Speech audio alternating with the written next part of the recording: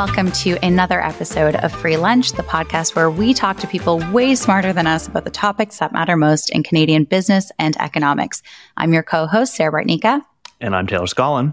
So, Sarah, it's March Madness week getting started. The NCAA college basketball tournament. It is indeed. Will you be watching? Are you filling out a bracket? So I don't think this will come as a surprise to anyone, but I'm not really in on March Madness. But I was in New York last week and I found myself in a restaurant that billed itself as like the home for like the North Carolina something. And the energy in there, yes, exactly. The energy in this place was just nothing unlike anything I have ever just seen before. Rooms packed, standing only, and it was all very exciting. So I got a little taste of how this event really brings people together south of the border and north of the border as well. I think people, though, they tend to travel down to experience it. What about you? They love their college sports in America in a way that we just don't have here in Canada in the same way. So an interesting thing about March Madness that I learned is that it's also one of the biggest TV events of the year. Like I saw this chart floating around on Twitter, which had the biggest broadcast events, biggest audiences by each year. And it was almost always the Super Bowl or March Madness. So it's a huge deal for sports media. It's also a really interesting year because this is, I think, the first year, if not the second year, that the players can now pursue sponsorship agreements outside of what they do or get paid for the sport where, March Madness was a massive, massive driver behind that. Look how much money we're making here. So it really brings a lot of attention to how much money goes into, that's just college sports, but that's just the tip of the iceberg, right? When you get to the big, big national leagues. Yes. And I don't know about you, but it got me thinking about how little I actually know about the business of sports. I like to watch sports, but I don't really know how it all happens. How is everyone getting paid in this? Where's the money coming from? How does it flow through the system?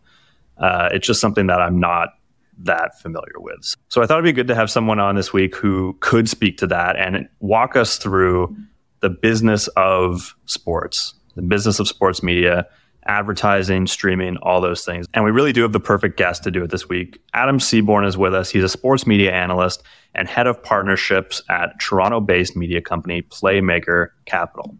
Adam, thanks so much for joining us on Free Lunch. Thanks for having me. So why don't we just kick it off at a very high level here? Can you just walk us through how the sports media business works today? Who are the main players? Who's paying who? How are people making money? Just to set the stage for this interview. Yeah. The sports business is, I think, often misunderstood a little bit, in the sports media business, a little misunderstood. So, traditionally, the way that sports, teams, leagues made money, if you go back in time, was gate revenue, right? People come into the stadium, buy a ticket, maybe buy a hot dog and a beer, and that's the main way that teams are making money. And the leagues would make money by pooling the rights to these teams and broadcasting them, on radio and television. What happened in the last kind of 30 years is that licensing, that right to broadcast a sporting event, became much more valuable than actually attending the sporting event in person. And now that's what people think of when they think about how sports, makes money. They think about the NFL, right? So Sunday Night Football in the U.S., it's the highest rated television show on U.S. TV.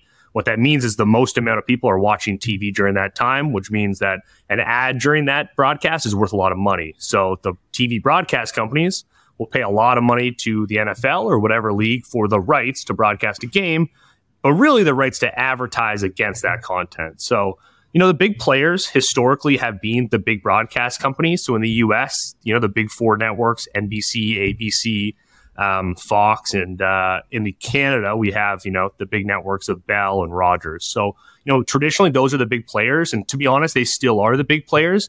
We have a lot of change in the last couple of years where the streaming companies have gotten involved. So you have Amazon, Apple, and then the streaming versions of all those big companies I talked about. So it's really changed a lot, actually, in the last 5-10 years. I definitely want to get into the streaming stuff in more depth, but just before we go any further, what was the reason for that transition from teams and leagues making most of the revenue off the gate to broadcast? Is that just a factor of more people having TVs, or what happened there?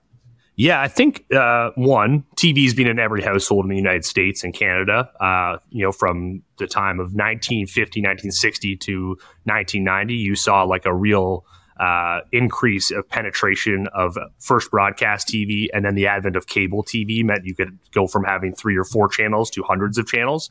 That was really critical. Just the distribution became huge. But the NFL was really the one.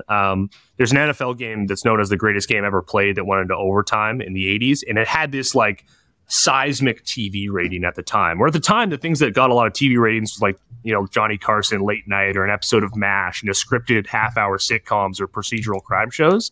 And the NFL was the first league that really had this like huge national TV appetite. And some smart TV executives realized that this live sports thing is a great opportunity to sell advertisers, great opportunity to capture audience on your network. So that tipping of penetration was huge. And then the cable penetration was a whole other advent, because now, instead of deciding between broadcasting, again, if you only have 4 channels, so 24 hours in the day, you can only broadcast one thing.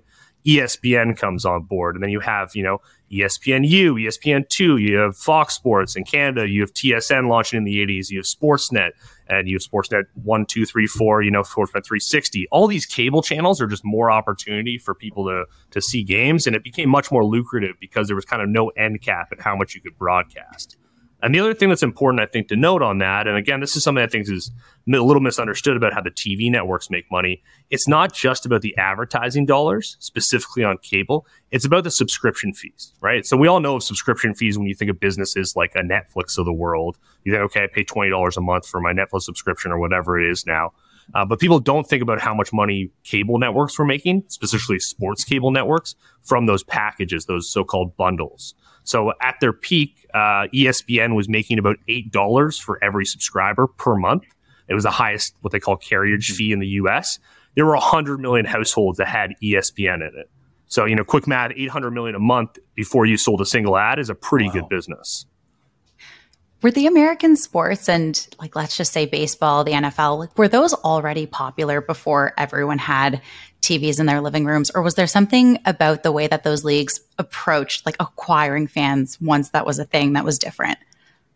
That's a really good question. And I think that people today assume the NFL is kind of the worldwide king of sports television. Although if you talk to people in the United Kingdom, they'd say it's the EPL, the Premier League of soccer. But bang for buck, the NFL makes the most money. It's the best TV product that exists in the world. It wasn't always that way, and football was not always the biggest sport in the U.S. I mean, we forget that the Super Bowl's only been happening for about 60 years.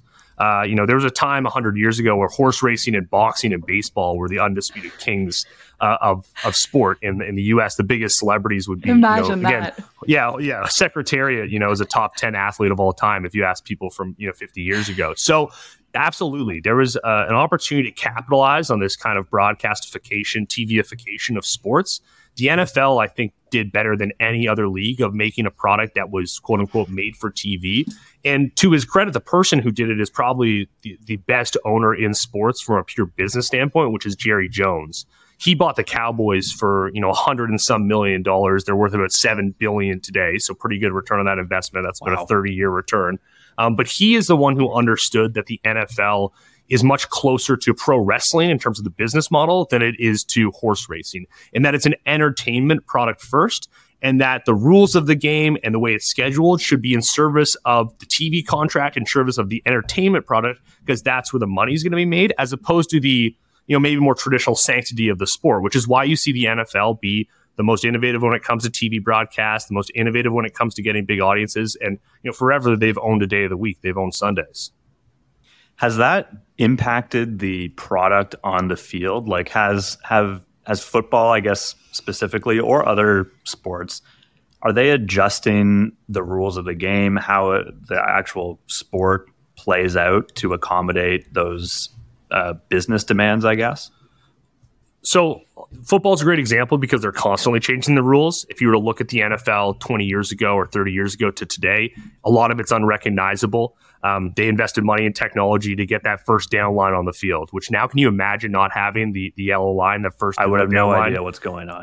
They were actually the first one that put the what they call the score bug. So in the bottom corner where you see the scores and the time, There was a time where that wasn't on the screen for most of the broadcasts. The NFL realized that, most people are watching this on TV. We should be putting the score bug on 24/7, which again, at the time, people thought was weird. But from a rules perspective, it's much more passer friendly for the NFL quarterbacks now. If you hit a quarterback or injure them, you're likely going to get a flag played on you because they know that the quarterbacks are the stars and that people like to see high scoring games. So you don't see the ground and pound, low scoring running back game. But maybe a better, more recent example of rules changing is what's happening with Major League Baseball. So we're in spring training right now for Major League Baseball. Baseball is, historically very bad at changing rules. They've implemented a bunch of rule changes this year. They've made the base pads bigger to encourage stealing bases and make it easier to score runs. And they've implemented a pitch clock. And that's really about getting the games to a shorter length. And that's in service of the TV broadcast window.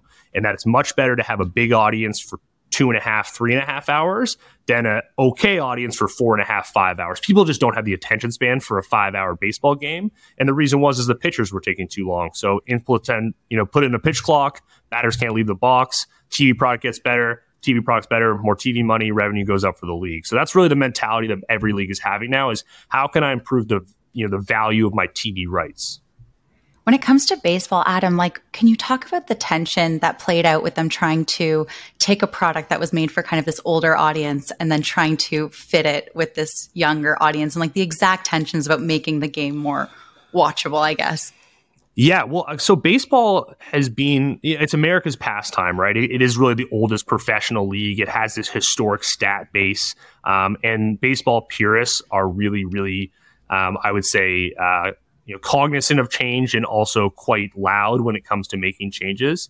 But for the last 10 years or so, there's been a lot of hand-wringing about the NFL in particular, and now the NBA passing baseball in terms of excitement, in terms of stars and household names, and in terms of revenues, both for the leagues and the owners, but also for the players.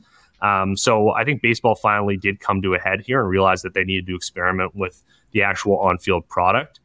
We'll see what happens, right? We're in spring training right now. I would say the results have been a little mixed, as you might expect. Younger viewers love the pitch clock. They love the idea of it.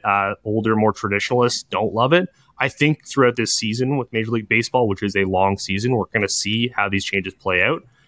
But they are just one of, I would say, every league around the world that is exploring how to make the game more appealing to young people because, younger viewers, anyone under the age of 30 who grew up with the internet, they are not having a 3-hour broadcast window. They're just not really inclined to sit for 3 hours and watch a game. They're reaching the game in so many different ways.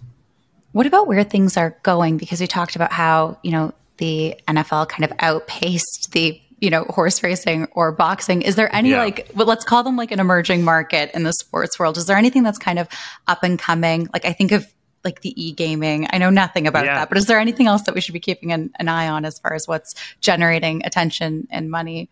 Yeah. I mean, the big story that if I don't mention, I'm sure I'll hear about it on Twitter is Formula One. So a lot has been made about Formula One's growth in the United States. So a little bit of context on that. A group called Liberty Media acquired the rights to Formula One. Formula One is unique in that it's not a league that has a bunch of different owners and a bunch of teams and they go to different cities. It's a tour model and it's very centralized in terms of Liberty Media owns this entity that is Formula One. And then there are teams within that have shares, but it is very centralized in terms of how they negotiate their broadcast rights and how they promote the league.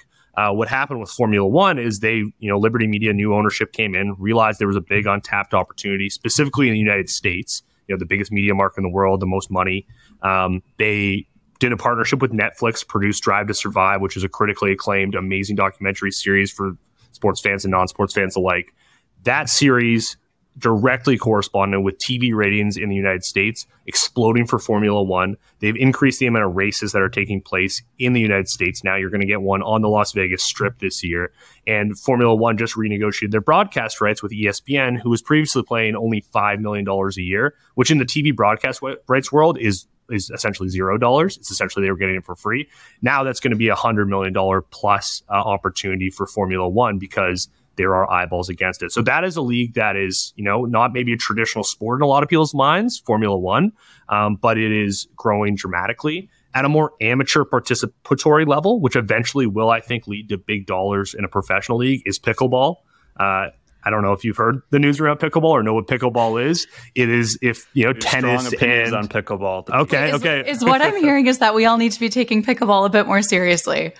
No, pickleball is the real deal. Pickleball is growing like crazy. I'm serious. There's a professional pickleball league right now. They are selling teams. We have celebrity owners in pickleball. LeBron James is part of a team. There are multiple brands that are signing up with pickleball. We'll see if pickleball lasts. I'm still not sure if professional pickleball is fun to watch. I've certainly enjoyed playing pickleball. I've never wanted to watch someone else do it. Although if you had told me 5 years ago that I was going to wake up at 7 a.m. to watch a bunch of guys drive cars in Abu Dhabi, I would probably say you're crazy. But I find myself, following Formula One now, and I never did before. So I think people's habits can change.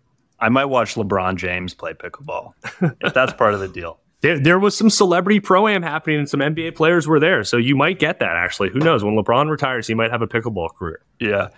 So this is a good segue, I think, into sort of the streaming side of things. You talked about how part of the rise of the contemporary sports media business model, I guess, had a lot to do with cable and the cable bundle. And at least in every other aspect of media, we've seen that come apart, I guess, in the last 5 to 10 years, right? Like no one watches the same show at the same time anymore. Very rare, except for sports. So I'm curious how people's cord cutting, getting rid of cable, moving to all these fragmented streaming platforms, how has that changed the sports business model?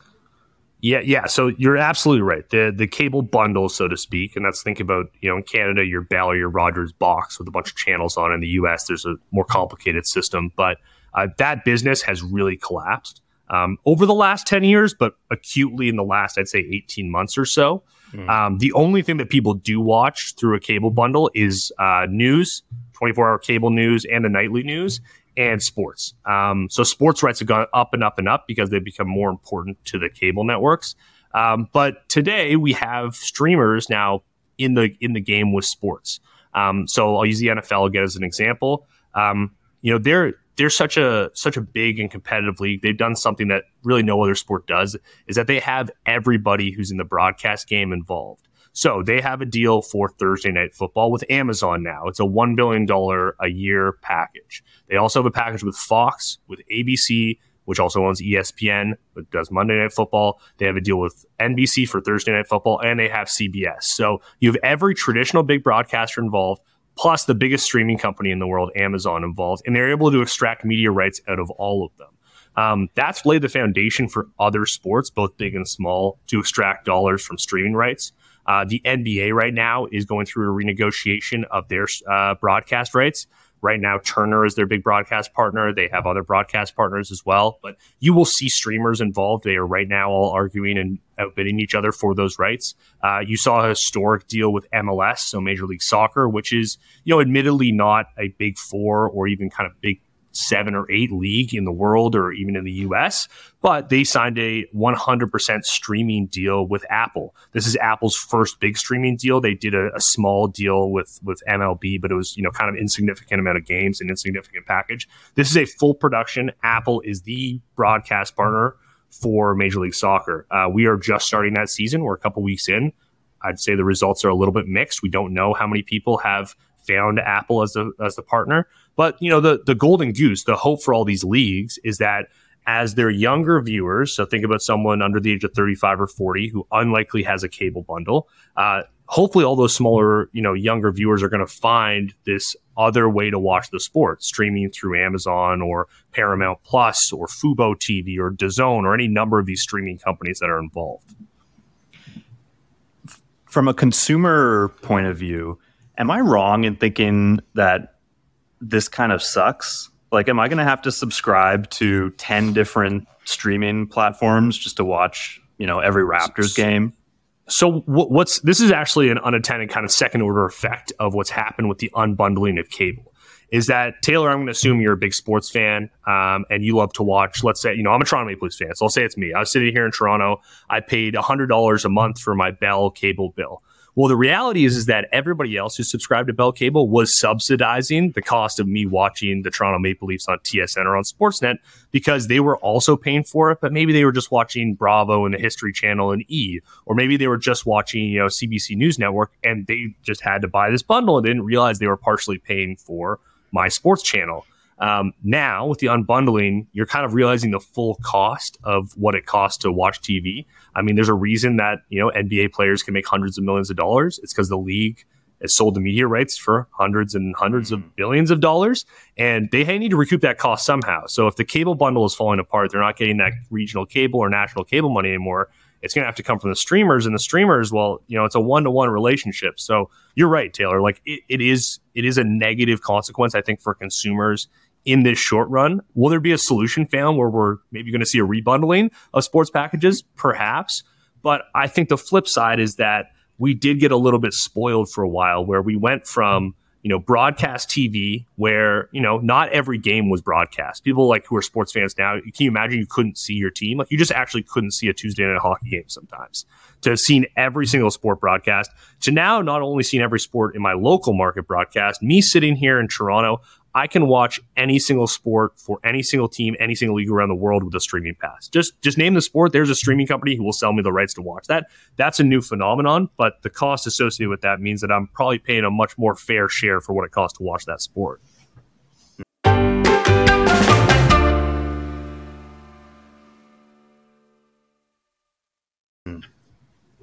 So how do these valuations make sense? Because if we're talking about how this has potentially maybe negatively impacted the fan experience, I'm reading here the deal that you just mentioned, the Major League Soccer deal with Apple was triple the value of its previous media contract. Mm-hmm. How does that valuation check out? And why are all of these leagues securing similar multiples when it comes to what they can get with the streaming players?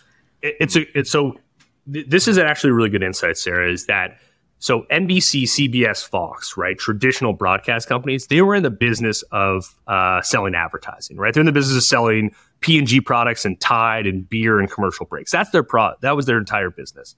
Streaming companies like Apple or Amazon, that's not their core business. Their core business, for Amazon, is they're the biggest e-commerce marketplace in the world. For Apple, they are selling devices and hardware and software. That's their key business. This is now essentially just a top of the funnel marketing exercise to, align yourself with sports, capture users, broadcast those sports, and hopefully make money on the sports broadcast. But if Amazon doesn't sell any ads against Thursday Night Football for $1 billion a year, one, that's a small amount of money for Amazon. But two, they now have all of those users who are going to come onto Amazon Prime, become subscribers, and buy Bounty, or going to buy batteries through Amazon. So it's a way in which these streaming companies, these tech companies that really don't make their money on content, trying to Trojan horsing their way into sports. So for the leagues, at the end of the day, what they care about is I got to sell my rights for the most amount of money I can. And if somebody who can lose money on the rights, like Apple, is going to come pay, well, I'm happy to sell it to them. Does this mean that athletes are going to get paid more as well? Or demand to get paid more? It's a good question. Depends on the league, right? So we have complicated situations in every single league. So, most of the big four leagues have players associations. They're unionized workers. They have collective bargaining agreements, CBAs. Hockey fans from Canada will remember multiple lockouts where the NHL Players Association got into a labor dispute with the National Hockey League, resulted in half seasons or full seasons being missed over how the profits were split up. So in hockey, we have something that's called hockey-related revenue, HRR, that every team in the league calculates. And between the player pool and the ownership, they are splitting the hockey-related revenue, the HRR, 50-50. Then each team has to play within what they call a salary cap. So they're allowed to pay players on their team up to, it's about $80 million USD per year right now. And then how they split up that $80 million, again, there's more complications on how much each player can get within that. But that's generally how the revenues are split. So in theory, if the NHL gets more popular, and gets bigger, they're going to be able to sell their media rights for more money, which they, by the way, just did. They just doubled the size of their media rights deal in the United States. As that media rights deal makes more money, that means the league's ingesting more money, presuming that their costs don't go up dramatically with growing. They're going to have more hockey-related revenue. Broadcast TV rights are part of that hockey-related revenue. And the players are going to make more money as a result. And the NBA, we've seen this big time. If you were to go back in time to when Michael Jordan was playing, yes, Michael Jordan was making a lot of money. He was making as much as like a Steph Curry today. But now you get 10th, 12th, 13th guy on the bench in the NBA making more money than an all-star would have 20 years ago. That's because the NBA has grown dramatically. They've been able to sell their media rights for a lot more money. And as a result, they're able to also sell sponsorship dollars for more money, et cetera, et cetera. So for the most part, athletes are going to see more money, although depending on the sport and how good your PA is at negotiating, the percentage of that is kind of up for debate. Is there any risk here of the leagues kind of like killing the goose that laid the golden egg by, naturally, I guess, selling their broadcast rights for as much as they can, but then having them fragmented over so many different providers that it's harder for a casual fan to like get into basketball than it was, say, 20 years ago when it was just on TV that you already had in your house anyway? I think that's a fear. I think it's a fear for kind of mid-tier sports more than it is for the big sports. I think the NBA is growing dramatically, not just because of the TV rights package, but I think because they are part of kind of the cultural sporting fabric. They have celebrity endorsement involved. If you go on social media, as much as they're growing on broadcast TV, I mean, the ratings are really just growing because more people are spending time with, Instagram players on NBA. They've sold their international rights. They spend a lot of time, in China now. China's a huge growth market for the NBA. They marketed really well to the Chinese market. So they're globalizing their sport in a way and finding new revenues there. The NFL has done a good job with that too. The NFL plays multiple games in Europe. They play a game in London. They played a game in Germany. They played games in Mexico City. They'll continue to play more games internationally and grow that international media rights dollars. But Taylor, to your point, like there is a point of no return. At some point, you sell the media rights to all these places. It's behind all these paywalls. And the average NBA fan says, 10 years ago, I could watch the NBA for, my cable bundle, which cost me $100 a month. Now I need to subscribe to multiple streaming services. It's difficult to use. And that's just for one sport. My streaming bundle used to get me the NBA, but also the NFL, the NHL, golf and all these things. So there is definitely a fear. And I think we're at an inflection point a little bit.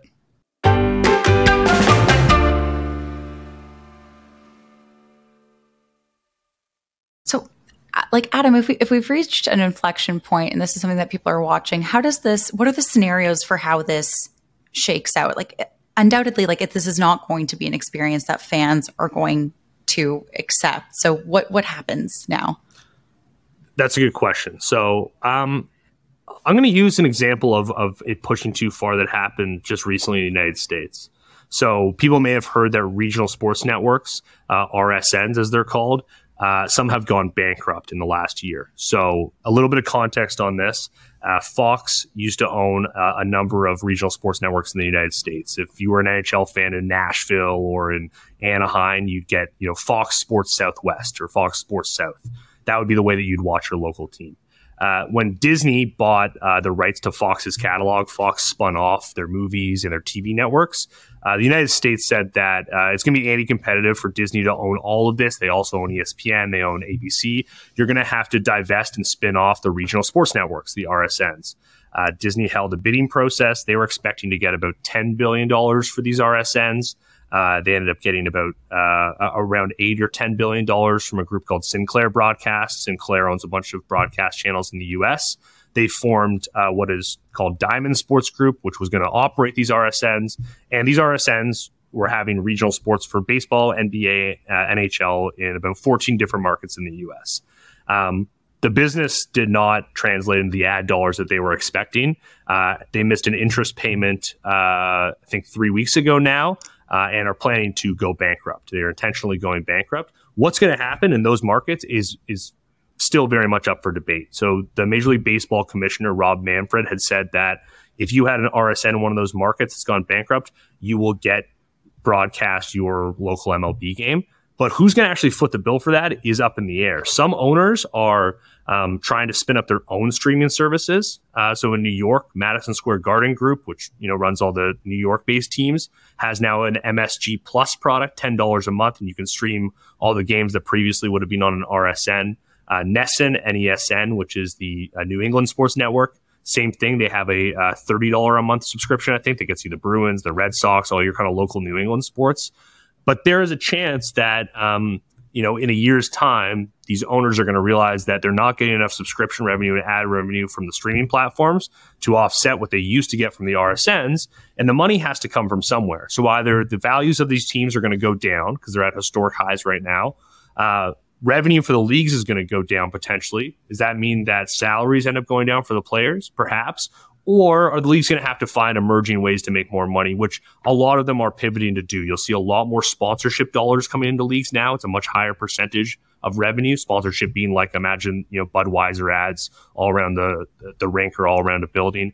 And the international markets, like I talked about. That's why leagues like the NFL and NBA and Major League Baseball are looking for expansion opportunities into European markets, into Asian markets, into Latin American markets. So how come Canada doesn't have RSNs? Okay, so Canada, and I feel like a lot of the audience here is Canadian, so they're probably saying there's a lot of American talk. Tell me how this plays out for me. Canada, like in a lot of industries, is monopolistic in nature, right? So we really have in the sports space two big broadcasters, which is Bell Media, which owns TSN and CTV, and Rogers Sports and Media, which is owned by Rogers Communications. They own Sportsnet and also have the NHL rights, although it's broadcast on CBC. Sportsnet own the rights and actually do the broadcast work.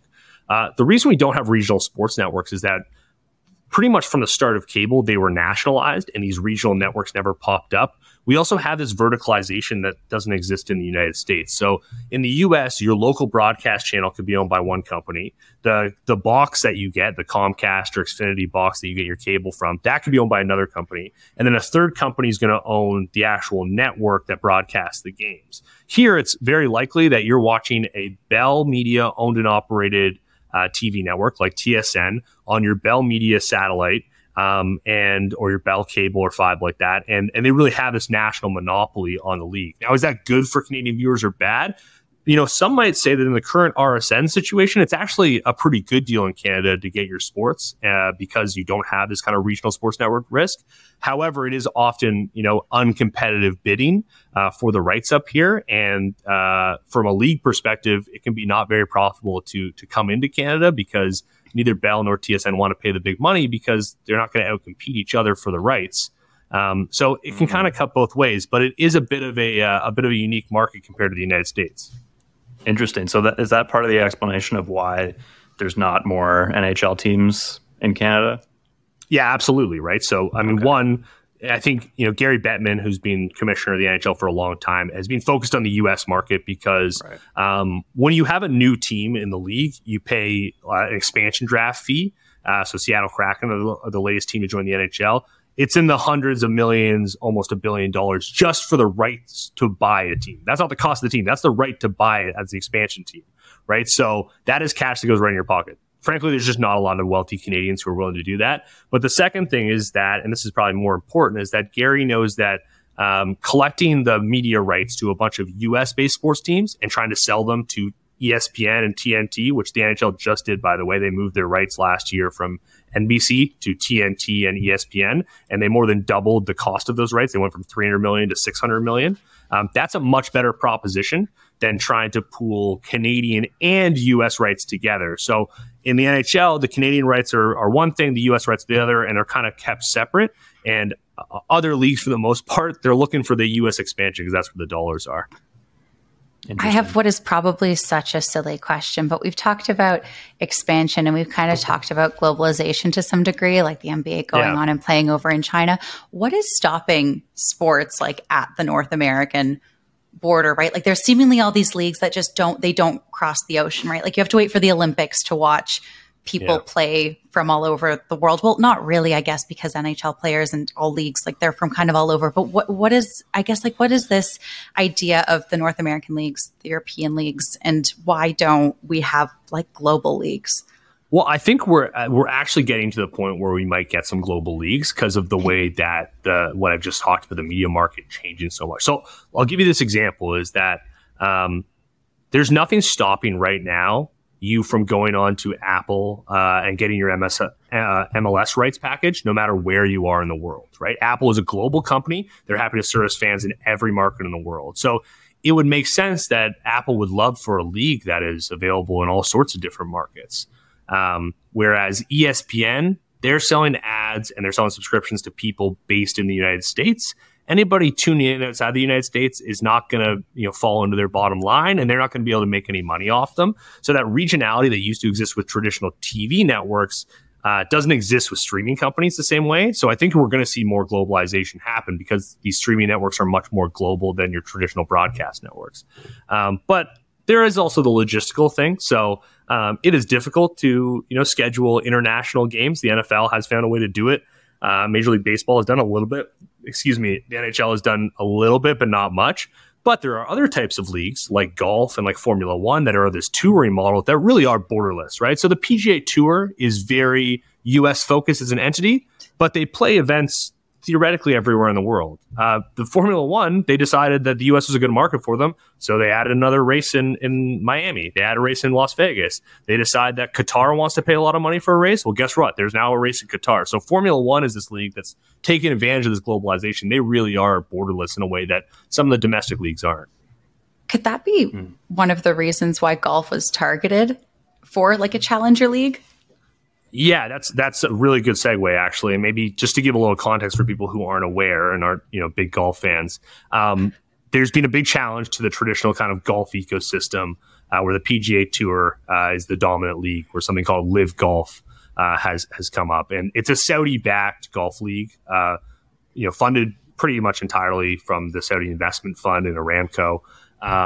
This league is, probably been targeted, Sarah, as you mentioned, because it can be global in nature. This touring model is, easy enough to replicate. There's an element of what people are calling sports washing to golf, and that the Saudis, and they've done this around buying EPL teams, Premier League soccer teams as well. They want access and acceptance within the Western business community. Golf is so closely tied with corporate America and the corporate West that it is a really good way to have a conversation with the Western business community. If all of a sudden you are hosting large golf tournaments with the likes of Dustin Johnson and Phil Mickelson involved, as a way to really normalize doing business with the Saudi Arabians and doing business with that part of the world in the West. So there's those two elements, but also there's an exposure in golf that other leagues don't have, because I mentioned the NHLPA or the NBA Players Association, those being unionized kind of collective bargaining agreements that they play under. Golf is different. Golf, every single golfer is really an independent contractor. The PGA Tour is a membership organization. It is not a league the same way where they pay the players' contracts. You show up to a tournament that the PGA Tour is hosting. They say there's a $10 million, or last weekend we had a $25 million purse. And they say, here are the rules of the game. The first place person's going to get this, this, and this. And beyond that, kind of not anyone is welcome. But if you go through the proper qualifying channels, theoretically anybody can play in a PGA Tour event. The U.S. Open example, it's an open. Anybody can technically qualify for the U.S. Open. There's no kind of open tryout for the NBA, right? It is not the same in that sense. So, golf has so many weird nuances in that, Live Golf has emerged. If that's successful or not, we will see. But that's probably the reason it's been targeted. I keep trying to get them to let me come on off the bench for the Raptors, but no emails back yet. Maybe for the 905 team. Yeah, maybe next year. Okay, so I think we would be remiss if we didn't get in a question about betting at some point in this conversation. So can you just talk a little bit about how legalized sports betting is changing the business of sports? Yeah, so in the United States, sports betting was not legal at a federal level. That changed a few years ago now, where the federal government, it went all the way to the Supreme Court, and it was determined that it was unconstitutional for the federal government to tell the states how to operate when it comes to gambling. That opened the door for each state to start a regulatory process to legalize sports betting, amongst other things, casino betting, specifically digitally. So not just in a sports book or in an actual physical location, but online. What's happened is, a handful of states, about half of them right now in the U.S., have gone through the regulatory process. They have legislation now, and they are live with sportsbooks betting. In Canada, a similar thing happened where the Canadian federal government followed suit and said, we will allow provinces to make their own rules about how they want to handle legalized sports betting, what they call in Canada single game sports betting. And Ontario, we're coming up on actually the 1 year anniversary of it being legalized in Ontario. So if you're listening to this on Ontario, you no doubt have seen advertisements for DraftKings and FanDuel and BetMGM and dozens of other sports books operating. It's been a huge change to the sports landscape in the US and Canada specifically. It's rolling out across Latin America. It's been like this for a long time in Europe. This is not new news for people in most of Western Europe, specifically in the United Kingdom. Sports betting has been part of the sports landscape for a very long time. But in Canada and the US, it's done a couple of things. One, it's unlocked a brand new category for advertising. A pretty big category, right? If you're a sports betting company, where else to reach sports fans but during sports? And who else do you want to reach but young, predominantly male who are going to wager on sports? So that's one area which they're now legally allowed to advertise to you in Ontario and Canada, and then different states in the US. That's one thing. The second thing that's happened is a bit of a cottage industry around sports betting as a kind of information opportunity. So for a long time, people who are sports fans were wagering on sports. And this is part of the reason that the federal government in Canada and the Supreme Court in the US decided to overturn the regulation. It's because it was a giant black market. There were tens of billions of dollars in Ontario being wagered illegally with illegal offshore books. So the idea was, okay, let's bring that in front of kind of a legal framework. Let's have people, properly pay money and pay taxes and have all these kind of know your customer and responsible gaming messaging the same way we have with alcohol in Canada. But what's created is now an opportunity for sports broadcasts, sports commenters, sports media personalities to openly discuss gambling. They used to kind of mention, wink, wink, nudge, nudge. There's a lot of people who might want to see the Raptors win by 5 tonight, because the spread was 4.5 points. Or you'd see the NFL, you'd see, Chris Collinsworth talking about a game that was maybe a blowout, but he'd be like, there's a lot of people in America who are hoping that this doesn't go in because they were betting on an under for the score. Now it's openly talked about. And there's a whole other industry around talking about sports betting. A lot of sports fans, that's part of the way that they talk about sports. They talk about underdogs and favorites. That translates so nicely into sports. The same way people who are hockey or NBA fans love playing in, fantasy hockey teams. Fantasy hockey is really just kind of diet betting. And I think, a lot of people who are fantasy hockey fans turn into actual bettors. Looking back, I guess, a year into sports betting in Ontario, has it achieved the outcomes that people thought it would? Yeah, it's actually overachieved in a lot of metrics in terms of, one, the amount of interest from sportsbooks coming into Ontario.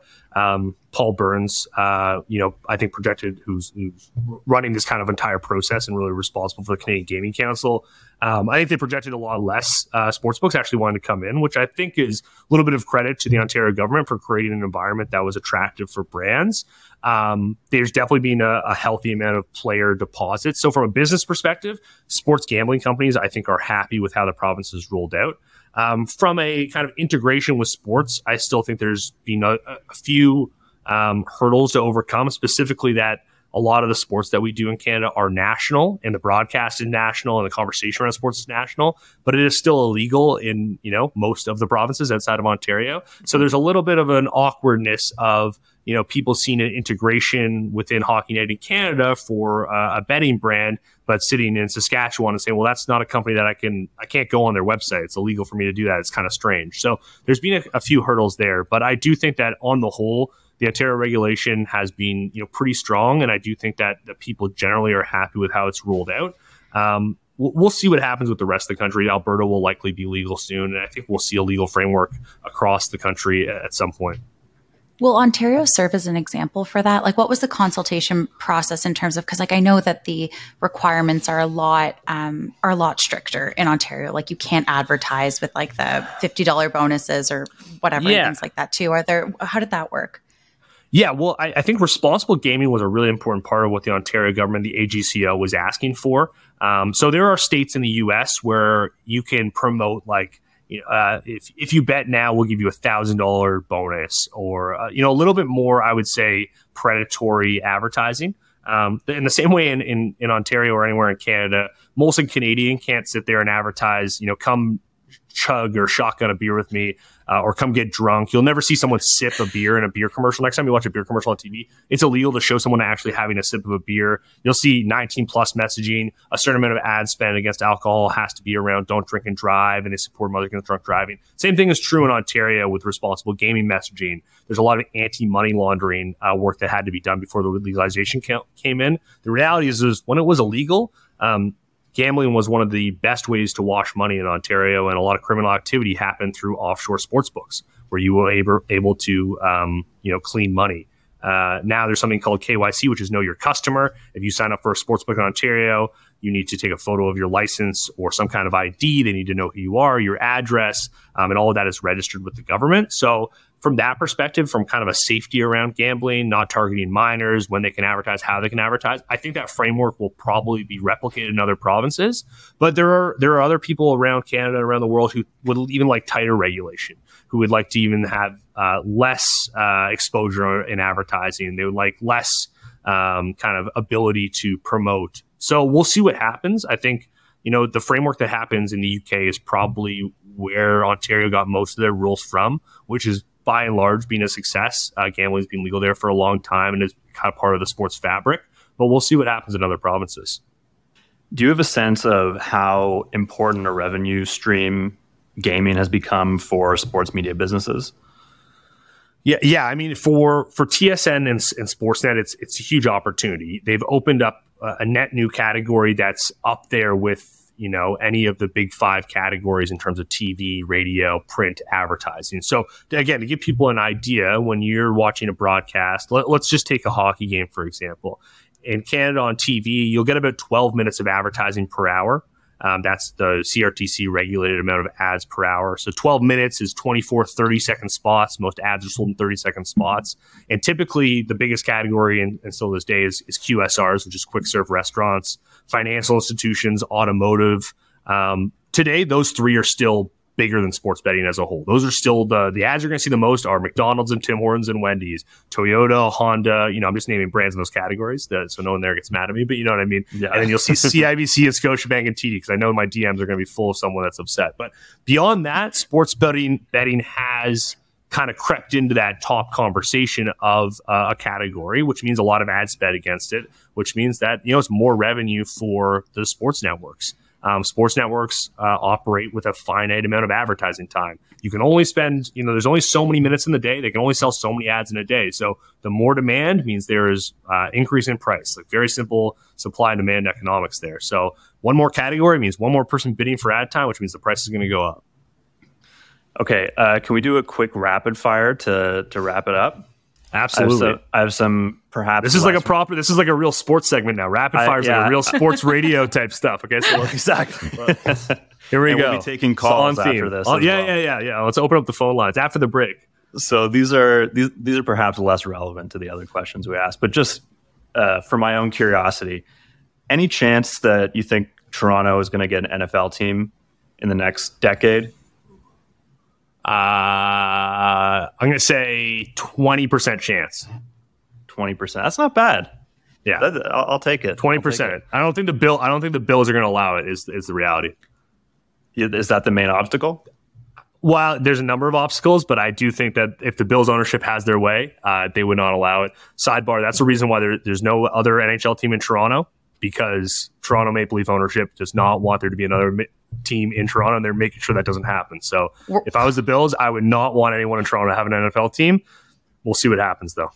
We're going to do a follow-up episode on just this topic specifically. Okay, we can talk specifically. Yeah. Just the Toronto Maple Leafs ownership, that we might need to more. There's lots to talk about there. That's a good segue into the next rapid fire. So odds of a NHL expansion anywhere in Canada.